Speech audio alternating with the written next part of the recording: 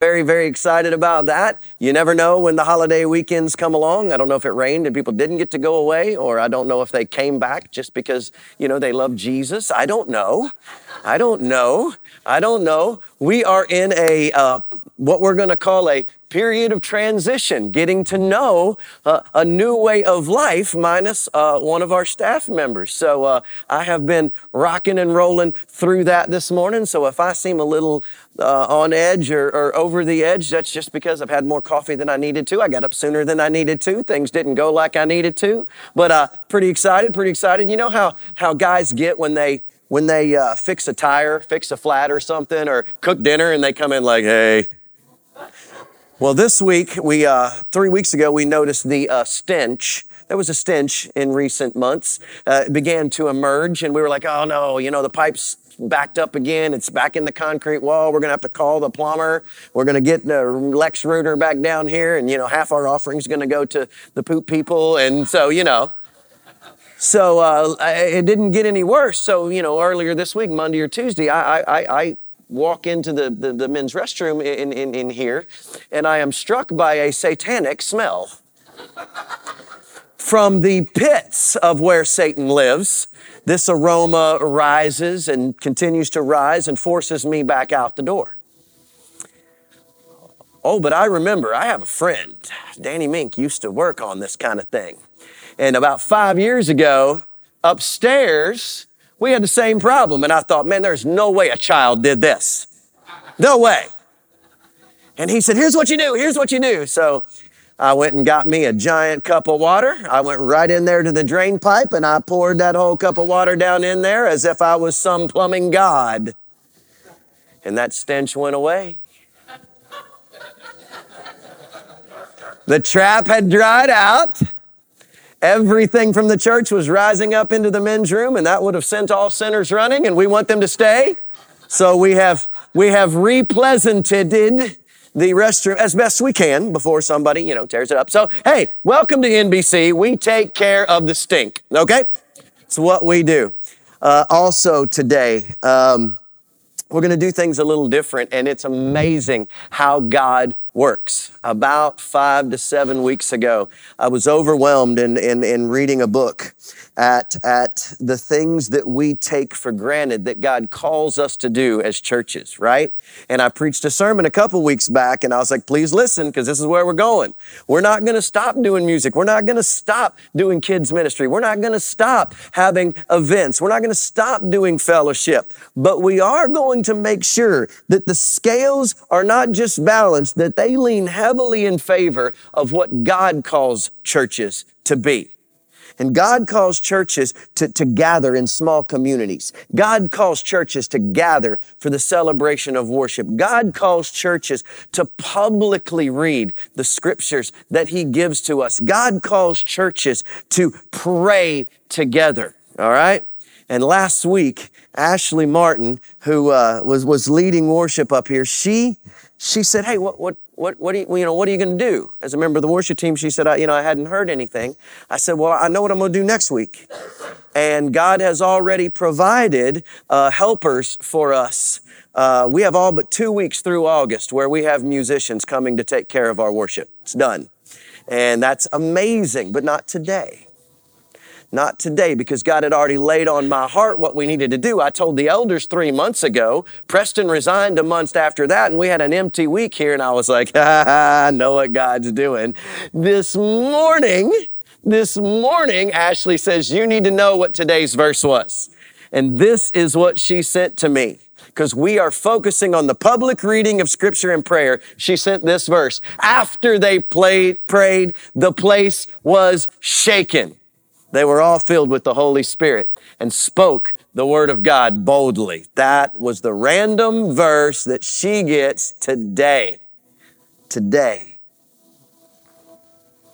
I speak upon you this promise. The word of God is living. It's alive. I can't explain it. I don't want to try. I just know that it is. Water's wet, the sky's blue. Women have secrets. The word is alive. It is sharper than a two-edged sword. So when it comes at you, there's not a lot you can do. It penetrates to divide the soul. And this is where we begin to look, right? The reason the word divides the soul is we begin to look at our Adamic nature, our sinful nature, and our spirit that God has in us as believers. And God says, I will not force, but I will ask you to choose. And I can take this one and it can be corrected. It can be rebuked. It can be trained. And I will take this one and I will pour my spirit into it and it will rise up. It judges the thoughts and the attitudes of the heart. Before people come to read Scripture today over us, and that will be our worship, the reading of Scripture and prayer, I want to key in on this promise. I want to key in on this promise. Blessed. This is what God wants to do. This is a dad on a Christmas morning going, I can't wait for the kids to wake up and watch their faces.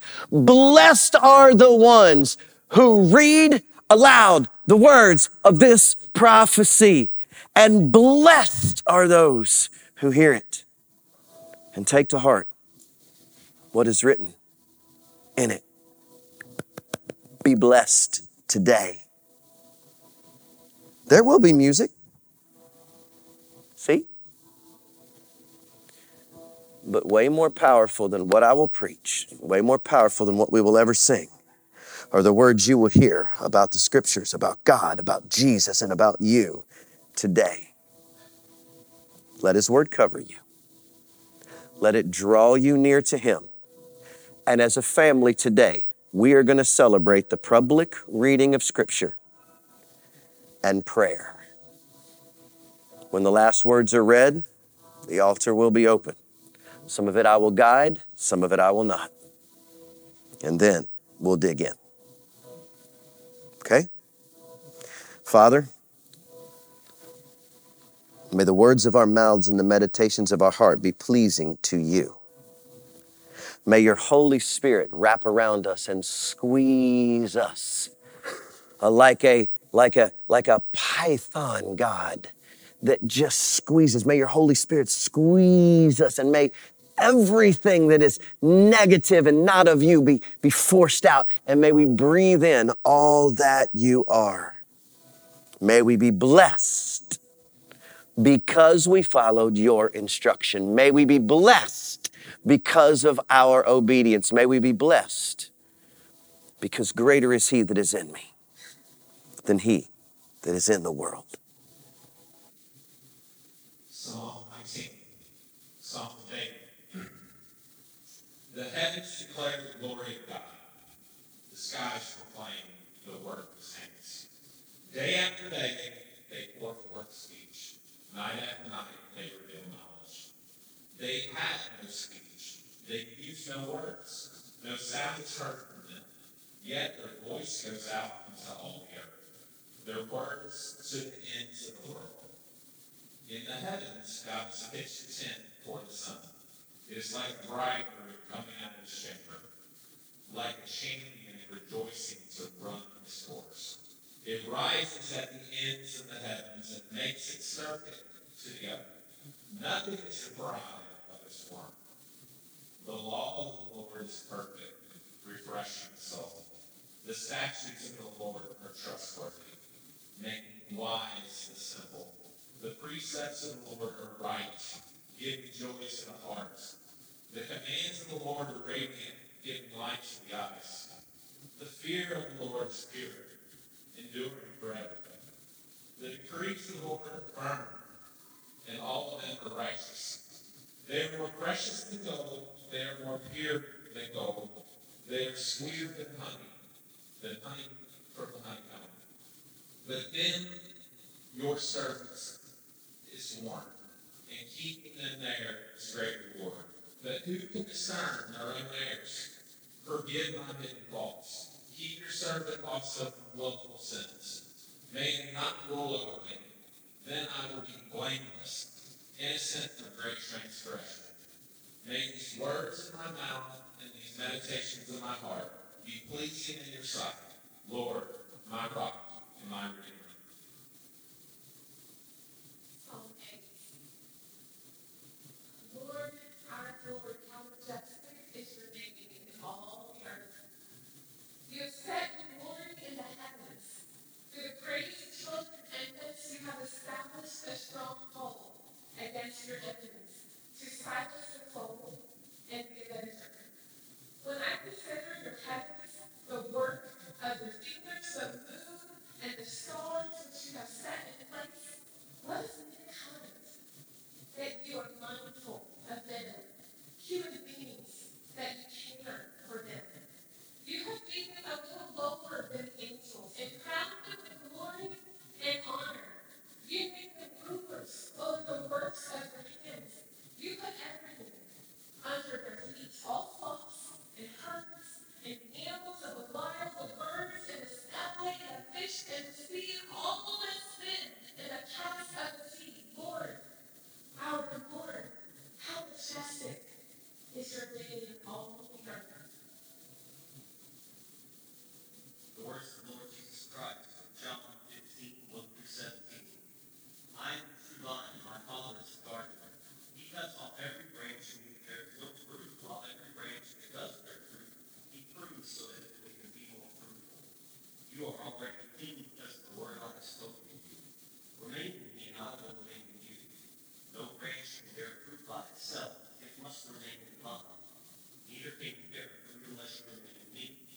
I am the vine, you are the branches. If a man remains in me and I in him, he will bear much fruit. Apart from me, you can do nothing. If anyone does not remain in me, he is like a branch that is thrown away and withers. Such branches are picked up and thrown into the fire and burned. If you remain in me and my words remain in you, ask whatever you wish and will be given you. This is my Father's glory, that you bear much fruit, show yourselves to be my disciples. As the Father has loved me, so have I loved you. Now remain in my love. If you obey my commands, you will remain in my love, just as I have obeyed my Father's commands and remain in his love. I have told you this so that my joy may be in you, and that your joy may be complete. My command is this: love one another, as I have loved you. Greater love has no man than this, that he lay down his life for his friends. You are my friends if you do what I command you. I no longer call you servants, for the servant does not know his master's business. Instead, I have called you friends, for everything I have learned from my Father I have made known to you. You did not choose me, but I chose you and appointed you to go and bear fruit, fruit that will last. Then the Father will give you whatever you ask in my name. This is my commandment: love one another. So Solomon finished the Lord's temple and the royal palace. Everything that the giver of Solomon's heart to do for the Lord's temple and for his own palace was successful. Then the Lord appeared to Solomon at night, and he said, I have heard your prayer and have chosen this place for myself as a temple of sacrifice. If I close the sky so there is no rain, or if I command the grasshopper to consume the land, or if I send pestilence upon my people, and my people who are called by my name humble themselves, pray, and seek my face, and turn from their evil ways, then I will hear from heaven, forgive their sin, and heal their land. My eyes will now be open, and my ears attentive to the prayers from this place. And I have now chosen and consecrated this temple so that my name may be there forever. My eyes and my heart will be there at all times. As for you, if you walk before me as your father David walked, doing everything that I have commanded you, and if you keep my statutes and ordinances, I will establish your royal throne, as I promised your father David. You will never fail to have a man ruling in Israel. However, if you turn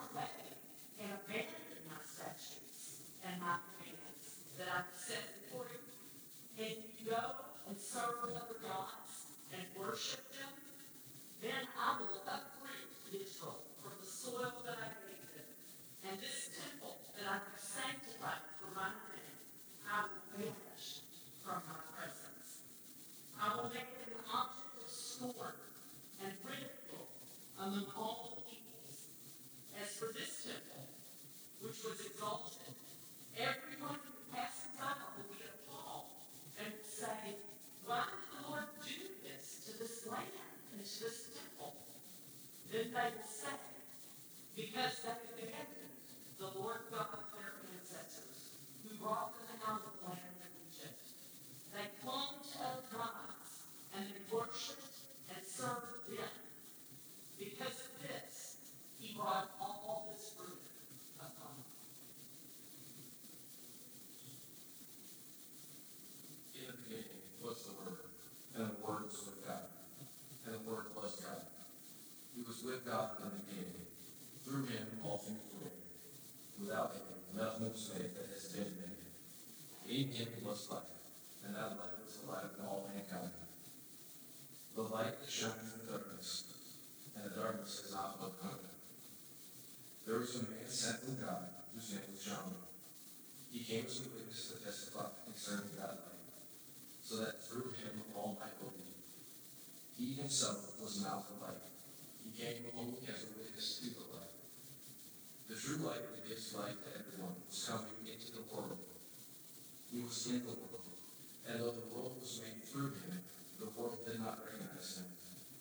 He came to that which was his own, but his own did not receive him. Yet to all who received him, to those who believe in his name, he gave the right to become children of God.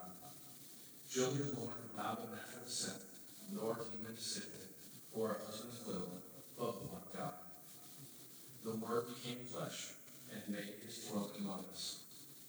We have seen his glory, the glory of the one and only Son, who came from the Father, full of grace and truth. Therefore, I urge you, brothers and sisters, in the view of God's mercy, to offer your bodies as a living sacrifice, holy and pleasing to God. This is your true and proper worship. Do not conform to the pattern of this world, but be transformed by the renewing of your mind. Then you will be able to test and approve what God's will is, his good and pleasing will. For by grace it is to me I say to every one of you, do not think of yourself more highly than you ought, but rather think of yourself soberly, in accordance to the faith God has distributed to each of you. For just as each member of the body has many members, these members do not have the same function. So in Christ, though many form one body, and each member belongs to another, we all have different gifts, in accordance to the grace given to each of us. If your gift is prophecy, prophesy. And if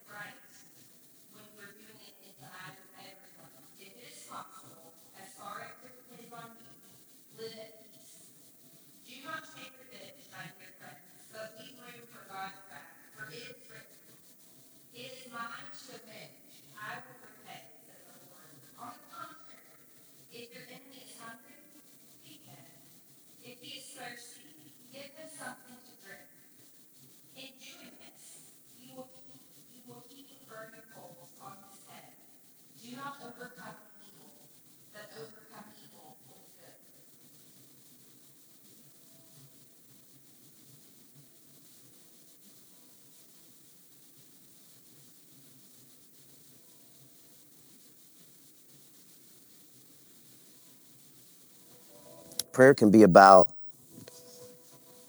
celebrating. Prayer can be about thankfulness. Prayer can be about pleading, begging. Prayer can be about intercession, standing in the gap between someone who's not quite there and stretching your hand out to Jesus for them. What will you pray about today? My hope is that there will be something on your heart, that the scriptures will have stirred something in your spirit that you need to work on with you. But more than that, maybe you just need to listen to the still small voice of God. We set up prayer as if we're talking to God. No, half of prayer is talking to God. The other half is listening. So may you pray with your ears this morning. May the word not return void. There's some members of our churches who have had to make their way to the emergency room and who are even now in the hospital. There are members of our church who will go and spend 5 days out in the middle of nowhere, Kentucky, sitting, praising, playing, praying before the Lord. There are men who are gathering weekly to try their best to step into the role as the heads of their household and lean in to both physical nourishment and spiritual nourishment. There are staff members who are expanding their roles, at least for a time, and need strength, courage, prayer, encouragement, love. There are husbands who are struggling. There are wives who are hurting. There are children who are questioning.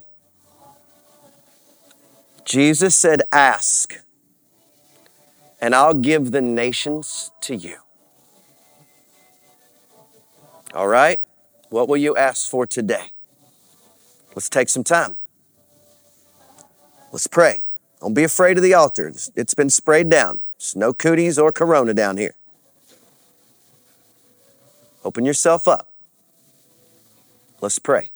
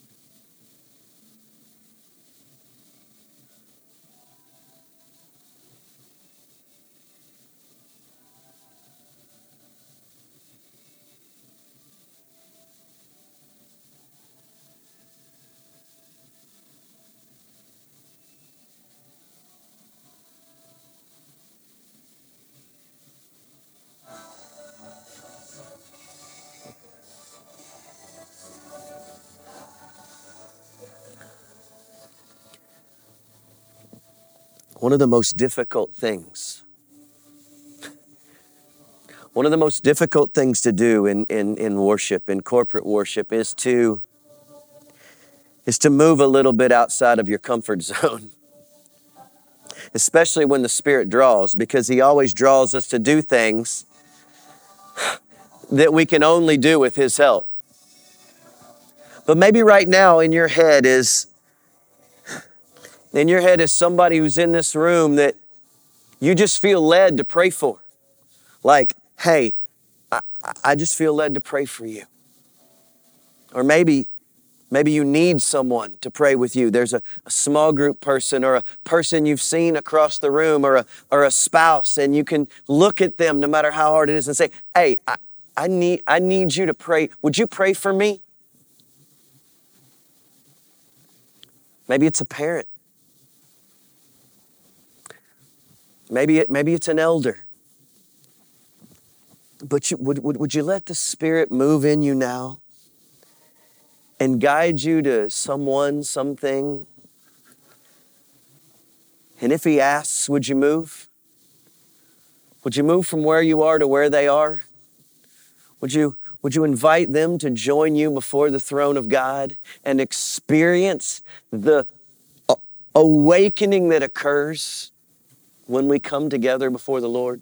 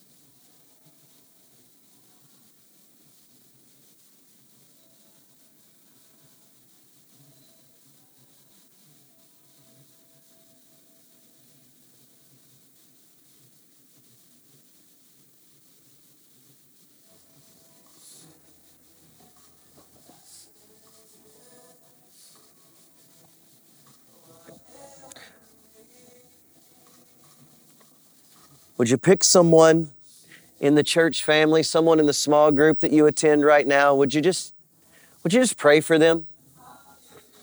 Would you pray that God would bless them? Would you pray that God would grow them? Pray that God would embrace them? Pray that God would free them? Would you do that now?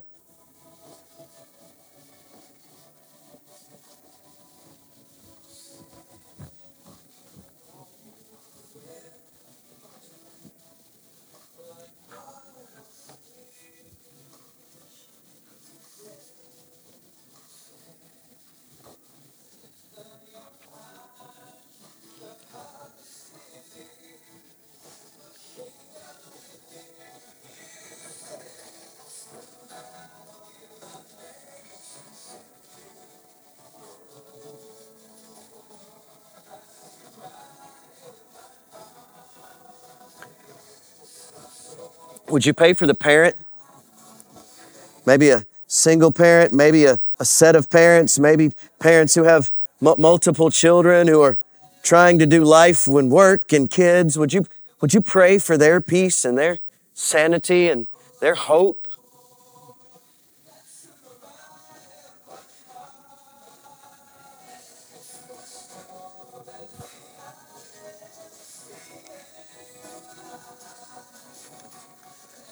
I know it's not typical, but I'd love to ask you to pray for Preston.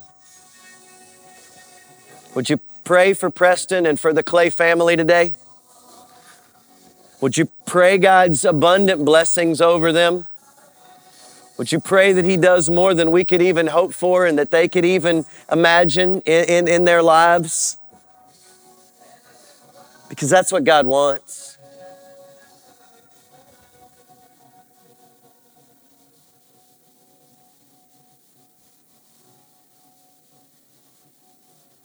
Would you pray for the words that will be spoken today? That they might find root and that they might make fruit.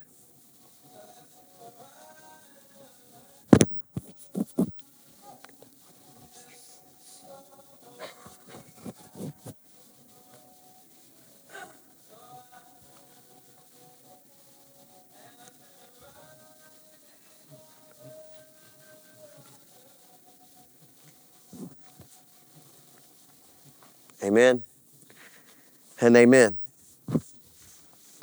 So last week, we talked about healthy church and we ran through 10 things, 8 of which we focused on a little bit, 2 of which I told you we get to this week and next week. I also told you that anybody who's been watching, being around our church, wanting to come to our church, that if they were here this Sunday and next Sunday, they would automatically be qualified, so to speak, beyond Coffee and Covenant. What I mean by that is if you want to be a member of NBC, you got to come to Coffee and Covenant, and we kind of tell you what the church is. We say, this is who we are. This is what we do. This is what you can expect of us. This is what we expect of you, all right? We don't exist as a country club. You don't pay your dues in a plate that you pass and get a vote at the annual meeting. It doesn't work that way, all right? God lined things out for us, and we want to make sure that everybody knows what their role is and what their job is. We also want you to know what we believe and what we don't believe, okay? And so all of these things will be gone over the next couple of weeks. They say in healthier churches that we are reminded of who we are about once a year. Now, that seems sometimes a little much to me, especially after 10 years. The first few years I did that. But it's been about 3 years since we visited this, and so we're going to do so. Now, the first thing we're going to look at, all right? The first thing we're going to look at is the essentials. The essentials. And here's what I mean by that. You may have heard about churches that really struggle with what color they're going to paint the fellowship hall, all right? You may have heard about churches who struggle with whether or not they should remove the hymnals from the pews, all right? You may have heard about churches who struggle with things like whether or not they should wear the choir robes, not wear the choir robes. There should be a tie on the preacher. There should not be a tie on the preacher. We don't do that. We don't do politics. We don't do errant scriptural stuff. We just don't do that, okay? Now, if there's something you disagree with, all right, if I speak on a topic like divorce or I speak on a topic like abortion and you want to have a conversation with me about it, that is great. Let's do it. Let's sit down and dig into the Word together. But since I have the microphone, what I say is what we believe here. And if I make a mistake, I will stand here and I will say I made a mistake and we'll do it again. But we don't fight, we don't argue, and we tell you, you're not going to agree with everything. That's what growth is. I used to think this way, and now I think this way. I used to believe, but I've been transformed by the renewing of my mind, okay? But there are 5 things, call them essentials, call them non-negotiables, call them hills to die on that we will not argue about. They're not open for discussion, okay? And if you don't believe these 5 things, there is 0 reason for you to get out of bed and go to any church, much less this one, okay? That's why we lay this out, okay? And they are simple and they are full of life, and we will hear them and we will see how the scripture backs them up, okay? Here are the 5 essentials, the hills to die on for Nicholasville Baptist Church.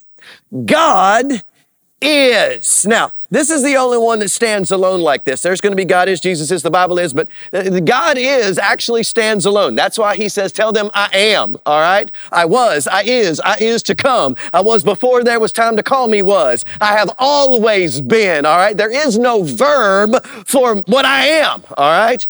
But he is the author and perfecter of our faith. He is the creator of the universe. He is the one out of which everything came, all right? In the beginning, when time began, God, who already existed beyond our fathoming, created. He didn't paint, he didn't mold, he didn't sculpt. All that requires stuff. There was no stuff, there was only him, the community of him, which we'll explain later. And out of him came everything. God is the Father of everything, the author, protector of our faith. God said, let there be light. Guess what? There was light. God said, let there be expanse, and there was. God said, let the waters and sky be gathered in one place. God said, let the light in the vault of the sky separate the day from the night. God said, let the water teem with living creatures and the birds fly. God said, let the land produce creatures according to their kinds, livestock, things that move along the ground, wild animals. And so it was. And God said, let us make man. Everything that has been made comes from God. That is not negotiable. Jesus is. Jesus is the Son of God. Jesus is also God. Jesus is the pathway by which all things were created. He was, without a doubt, with God in the beginning. At the moment all things were created, he already existed as well. First 3 verses, we find God the Father, God the Son, God the Spirit. In the beginning, God created the heavens and the earth. The earth was formless and void, and the Spirit of God hovered over, and God said, "Let there be light." When the word left his lips, that was Jesus becoming what Jesus would become. The Word of God is Jesus Christ. It is his scripture, and it is his Son. And they are in an unfathomable way, separate but inseparable. Jesus is God himself. He is the pathway by which all things were made. By him all things were made. Apart from him, nothing that has been made. In him was life, and that life was the light of men. The Word became flesh. This is when he became the Son of God on earth with skin, 100% divine, 100% human, lived, died, rose again, and has gone to prepare a place for us. I am the way, the truth, and the life. No man comes to the Father but by me. God is the creator of the universe. Jesus is his Son who lived, died, and rose again, and he is the way by which all men are saved. And the Holy Spirit is. The Holy Spirit is the counselor. The Holy Spirit is Casper, the super friendly spiritual ghost. The Holy Spirit is the way by which his people now hear his voice in their soul, in their phroni, in their center.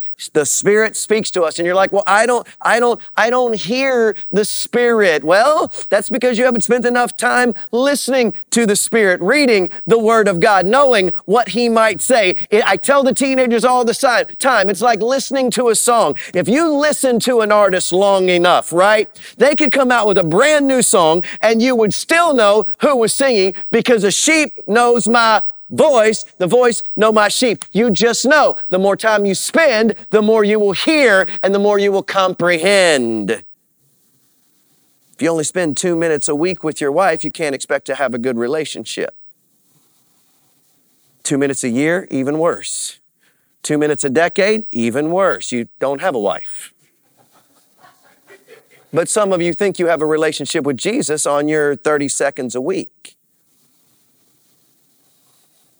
The Holy Spirit is the part of God, he is God too, who speaks to us now while Jesus has gone to prepare a place for us. I will ask the Father, and he will give you an advocate. Listen, an advocate. He speaks on your behalf. He speaks to you because of who God is. He wants to advocate for you in this life, to bring you toward where God is. He doesn't want you to be separate. All this I have spoken while still with you. The advocate whom the Father will send will teach you all things and remind you of everything I have said. And when the advocate comes, the Spirit of truth.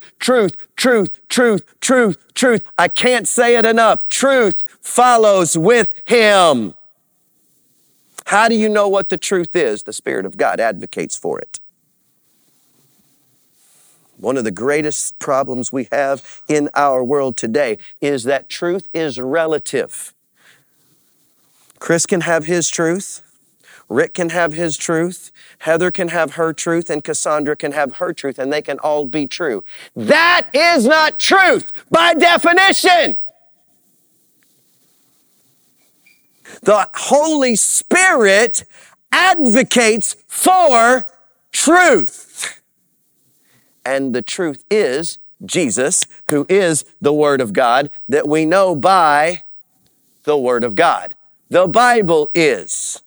The Bible is the sufficient, living, active, never incorrect. And there's a difference between literal inerrancy and spiritual inerrancy. I will not get into that. You can bring me passages where the numbers don't add up. I get it. I get that. That does not take into account generational gaps. It does not take into account rounding up or down. It is just what people do to help you think that there's an error in the scriptures. It's a math error, not a Jesus error. It is spiritually truth inerrant. It is not exhaustive because it would be longer than we could ever imagine, but it is sufficient. The scripture plus the author equals all that you will ever need. The Bible is all the things that Steve read about. The law of the Lord is perfect. The statutes of the Lord are trustworthy. The precepts of the Lord are right. The commandments of the Lord are radiant. The fear of the Lord is pure, and the decrees of the Lord are firm. I say it, I'll say it again, I'll say it till I die, I'll keep saying it after that before the Lord. The Bible has never been wrong. Again, the Bible has never been wrong. Again, the Bible has never been wrong. Nothing that it has said has not occurred, and nothing that it has said will occur will not occur. There's never been anybody who's proven any part of it wrong. They argue against it because they don't like it, not because they don't believe it. They've seen. Every eye in some way has seen. How do I know? Because Romans 1 tells me. Mother Nature herself. You cannot look around and not know that there was not an author, a creator. Didn't just happen. And Romans says that.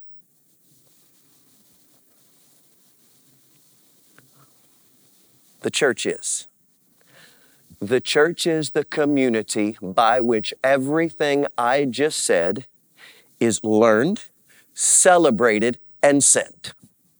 We don't argue about that. The church is the place where everything I just said, God, the Son, the Word, the church, everything is gathered, learned, grown, and thrown. All right? That is who we are. For just as each of us has one body with many members, and these members do not all have the same function, so in Christ, we who are many form one body, and that body takes Jesus into the world. We all have a part in the body. And when the church gathered, they devoted themselves to the apostles' teaching, fellowship, breaking of bread, and prayer. And when they did, everyone was filled with all. All the believers were together, had everything in common because the focus of what they did was Jesus, and that was the common denominator. They sold their property and gave it to anyone in need, continued to meet in the temple courts and in their homes, and they praised God and enjoyed His favor. When you make Jesus, God, the Scriptures, the Holy Spirit, and one another the priority, and then obey Him and go ye therefore, the church finds itself in all of the miracles and the power and the authority of what God does and who God is. It took about 12 minutes. Any questions? Okay. Then let's talk about what makes us sort of different, okay? Maybe not really different, but sort of different, okay? Every family has things that they like, all right? Even this morning, Heather has a shirt on that has mom and a baseball, okay? She is a baseball mom, okay? Elo's baseball, right? And that's what they do during a couple of seasons a year. It is where their life goes, okay? Les and Cicely are not here today because they love the outdoors. They are in their pop-up camper by a lake with their children where there are fish because that's what their family loves. My family is a go somewhere kind of family, cruises or the beach. That's what we love, okay? My family, when we're at home, my wife and I are food people, and we are a Netflix, Hulu, Disney Channel movie and show people, all right? We just watch, The Big Bang Theory and Madam Secretary and a few other things on repeat. That's what we do. We're board game people. There are things that identify every family. Now, everybody I mentioned still has 2 hands, 2 feet. Everybody I mentioned still breathes oxygen in and carbon dioxide out. But there are different things that we focus on as a family, okay? Those are the things I want to talk about. What do we focus on as opposed to what Catalyst focuses on? What do we focus on as opposed to what Edgewood focuses on, or First Baptist focuses on, or Southland focuses on? What do we try to keep at the forefront? Okay, there are 4 things. I've never gone over the Greek side of this. So this will be the first time in 9.5 years that we've done the Greek side of this, all right?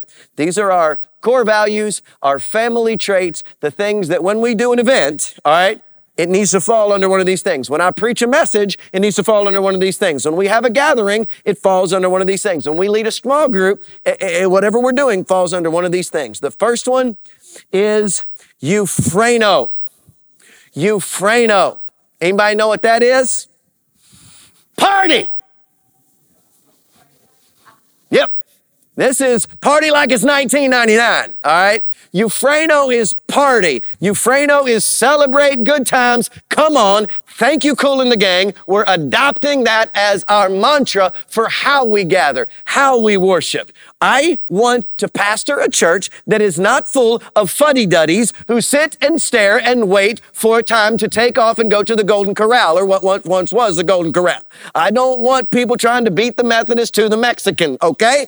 That's not what we're looking for. We come together and this is our attitude. Guess what? There was no music this morning. They read scripture over us, and it was awesome. Joy to the world. That is euphreno. And that is what we want. We want a place where when you see someone come in, and y'all have seen me do this all the time. So I used to kind of give me a hard time about it because if I saw somebody that I hadn't seen in a long time, I'd make a big deal out of it, all right? And then Johnny Ray would walk in, I'd be like, hey, Johnny Ray. And then, somebody else comes in and I'm like, hey, well, I haven't seen him in a while. It brings me joy. I want it to bring you joy. The opposite of that is, oh, here comes no. No. No. Don't bring your negativity all up in the joy house, all right? Say, would you pray over me? Speak scripture over me. Cast the demon out of me. Glad to. You're like, oh, I don't have a demon. Yes, you do. You have the demon of bad attitude. Bad attitude?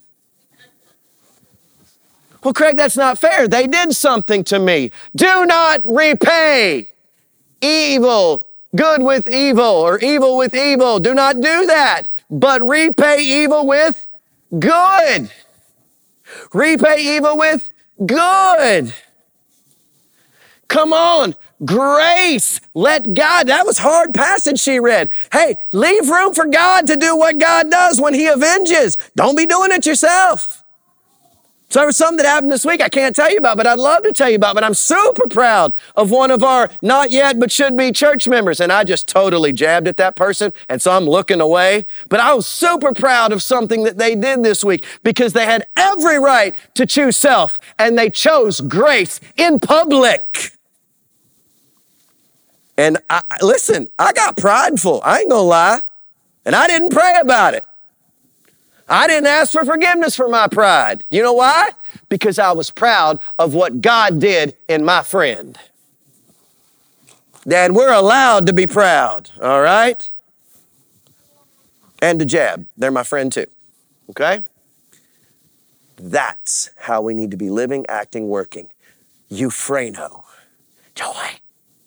I mean, we need to have the kind of place that we just play with it. You walk in the door, somebody's pouty face, you'd be like, hey, joy. Why you look like that? Joy to the world, sunshine. Well, I don't feel like it. Well, let's pray. I'm going to pray until you feel like it. You got milk in your cup. If I keep pouring Kool-Aid in there, eventually all the white stuff's going to come out. It's just going to be happy red. You pour enough joy in, we'll just wipe out that stuff. Jesus says, no, I can handle it. You might have to pray and fast because sometimes they don't come out by prayer and fasting, but that's okay. Some of us could use some not fasting days, right? I'm just saying. Joy. Anybody got any questions about that one? One of the core values of our church is euphreno. Party, celebrate, joy. We want to do that. And fuddy-duddies see, we can't say they're not allowed because there's no grace in that. But fuddy-duddies are prayed for and changed, transformed by the renewing of something. Holy Spirit going to do work, all right? Somatos. Anybody? Anybody know what somatos is in the Greek?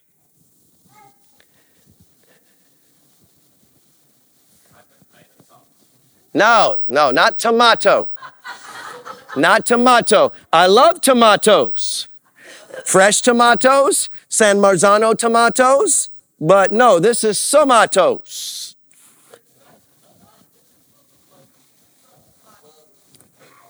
Body. I dropped it in on you all morning. The body, okay? One of our core values is that we fully live out the body of Christ, that we become one body in Him. And over again, Jesus uses it and Paul uses it to describe the church. And it looks like this. We are loving enough to tell a foot it does not belong on the front of the face. Do you get that? We are loving enough to tell the eye that it can't hear anything. We are loving enough to say, I know that you want to sing, but you can't. Now, you are a great shouter, so maybe you need to be with middle schoolers. All right? You are a great listener. Maybe you need to be in our prayer ministry, or maybe you need to be someone who is encouraging, because everybody wants somebody who will pay attention to them and listen to them. Maybe your gift is the scriptures, and maybe we need you in the word. Maybe your gift is prayer, and we need you praying for every worship experience. Everybody plugs in where God created them to plug in. And if we do that, if everybody's listening to where God wants them, and everybody's listening to what God wants them, and everybody's standing with who God wants them, then the body forms itself. And God brings, you ready? God brings exactly the amount of servants, exactly the amount of money, exactly the amount of prayer, exactly the amount of administration, exactly the amount of everything that we need. The only reason a church is not in need is because the body is not doing what the body's supposed to do. If we're standing on one foot, it's because the other foot God sent us isn't playing foot. It's trying to play heart. If we don't have, it's because somebody who is supposed to be giving is not. If there's an open space in the back, it's because somebody who is supposed to be called to serve is ignoring it because they don't have time or they're not ready yet. Well, what if your leg just wasn't ready this morning?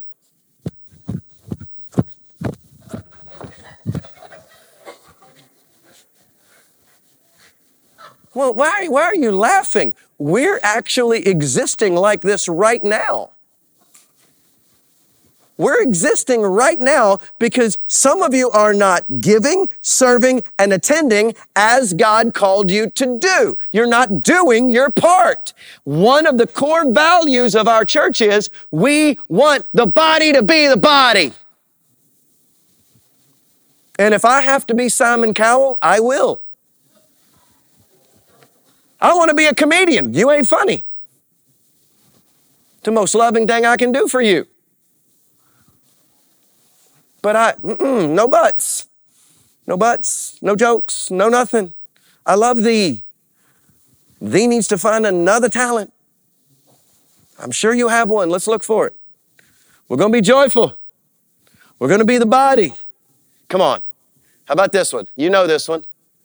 Logos. Word. Okay, let me explain this one to you. When we say the Word of God, what do you think of immediately? Huh?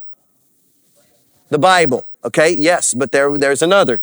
Okay, when I say the Word of God, everybody thinks the Bible. This is the Word of God. We read the Word of God today. And we believe that. More than 90% of the messages that have been preached over the last 9.5 years at NBC have been straight through the Scripture. Why? Because we believe in it. We believe in its righteousness. We believe in its reality. We believe in its truth. And we believe that if I start doing things where I'm just saying things and using Scripture to back it up, that's not going to change lives. Scripture changes lives. And so we stick to the Word of God. But it means something else. The Word of God, as we read this morning, is also Jesus.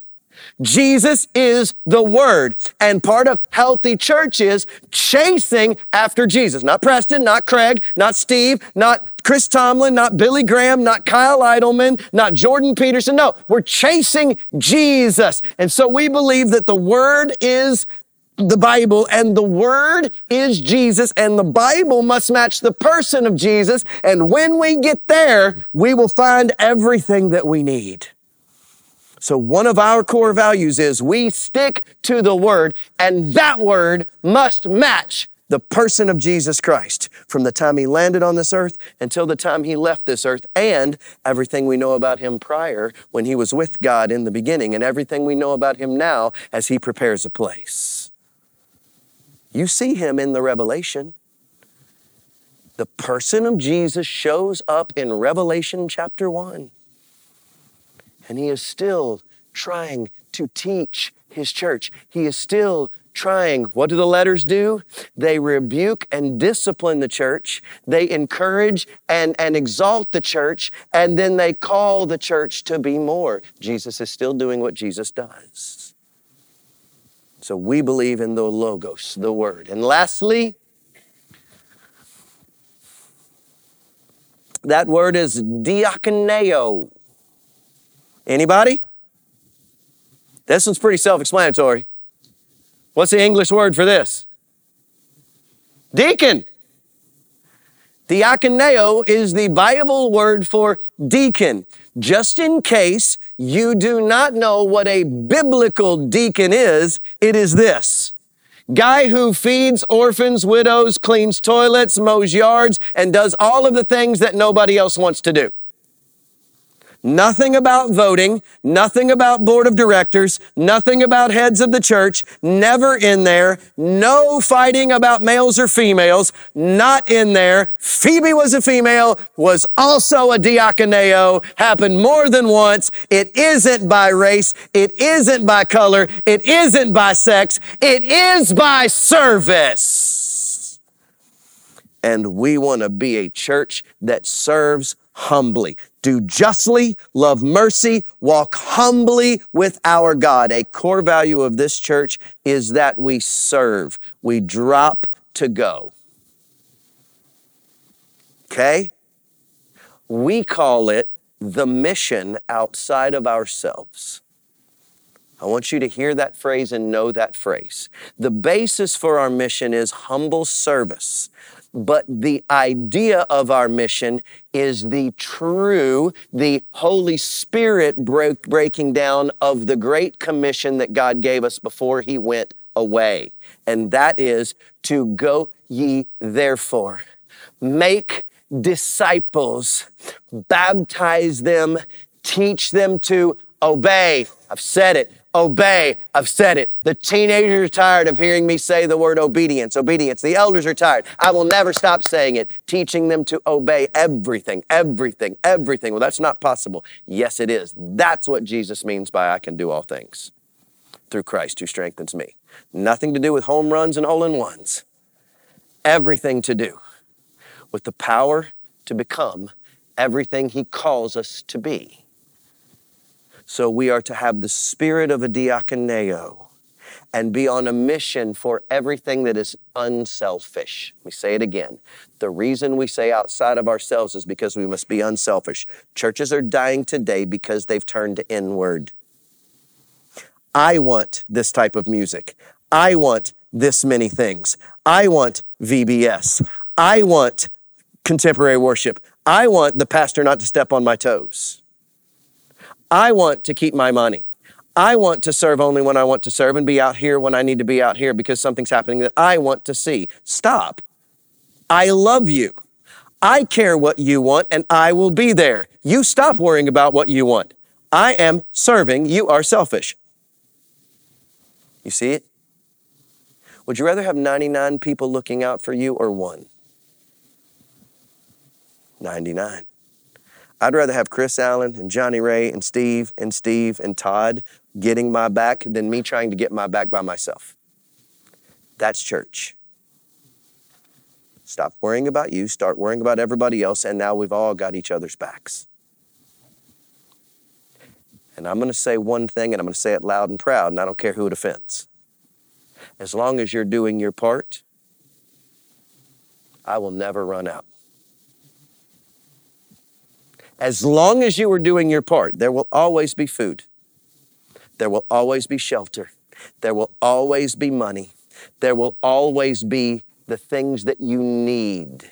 Give us this day our daily bread, as long as you're doing your part.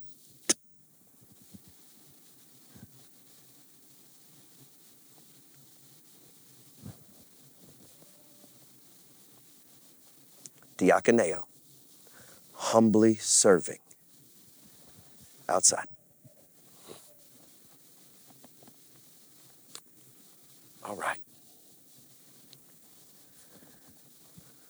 God is the creator of the universe. Jesus is his only son, and it is by him which we are saved. The Holy Spirit teaches us now. He does that through the people in his church and his word. And that is how we become who we are in Christ until he either returns or we go to be with him, because he is the way and the truth and the life, and no one gets to the Father but by him. There is a heaven, there is a hell, and one of them is waiting on all those who know him and have a relationship with him. Here at NBC, we want to do things with joy. We want to be a part of the body. We want to stick to the word of God, and we want to do it by serving. That is who we are. That is who we are as a body. Next week, I teach you about who I am and who you are as a member. What we're called to do biblically as a part of the church. Any questions? Yes. Yep.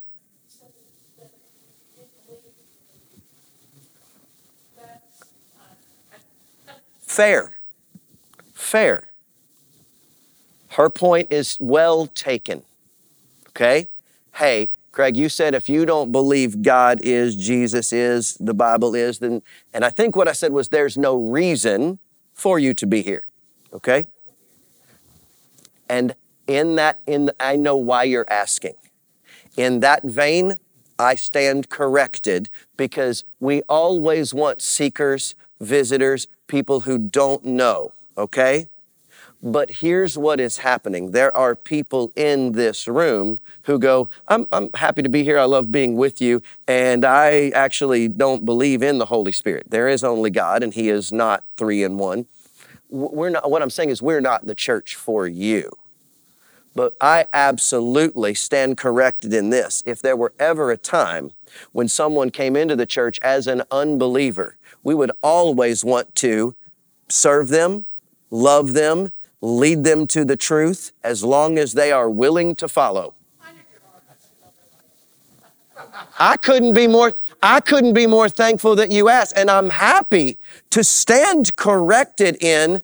I would never want to say anything that would cause somebody to go, hey, I don't believe that stuff, so I'm not welcome here. That is not true, okay? But you don't need to join here, serve here, and stay here if you don't believe those things. I'm happy to introduce you to Jesus and let you do whatever you got to do and work out life, but my teaching's just going to hurt, just going to, anger you. I mean, seriously. There have been people who come all the time and they say, look, I don't believe in, let's say, baptism. Okay. We're going to preach baptism here. Are you going to be happy? No. That's what I mean. We're probably not for you then. Hey, I'm looking for a church that handles snakes and that people get slain in the spirit every week. I love you. I hope you find it, but you won't find it here. God, that's what I mean. Okay, but thank you. That is worth clarifying and worth calling out. I will not ask for questions ever again. No, I'm just kidding. I'm just kidding. All right, couple.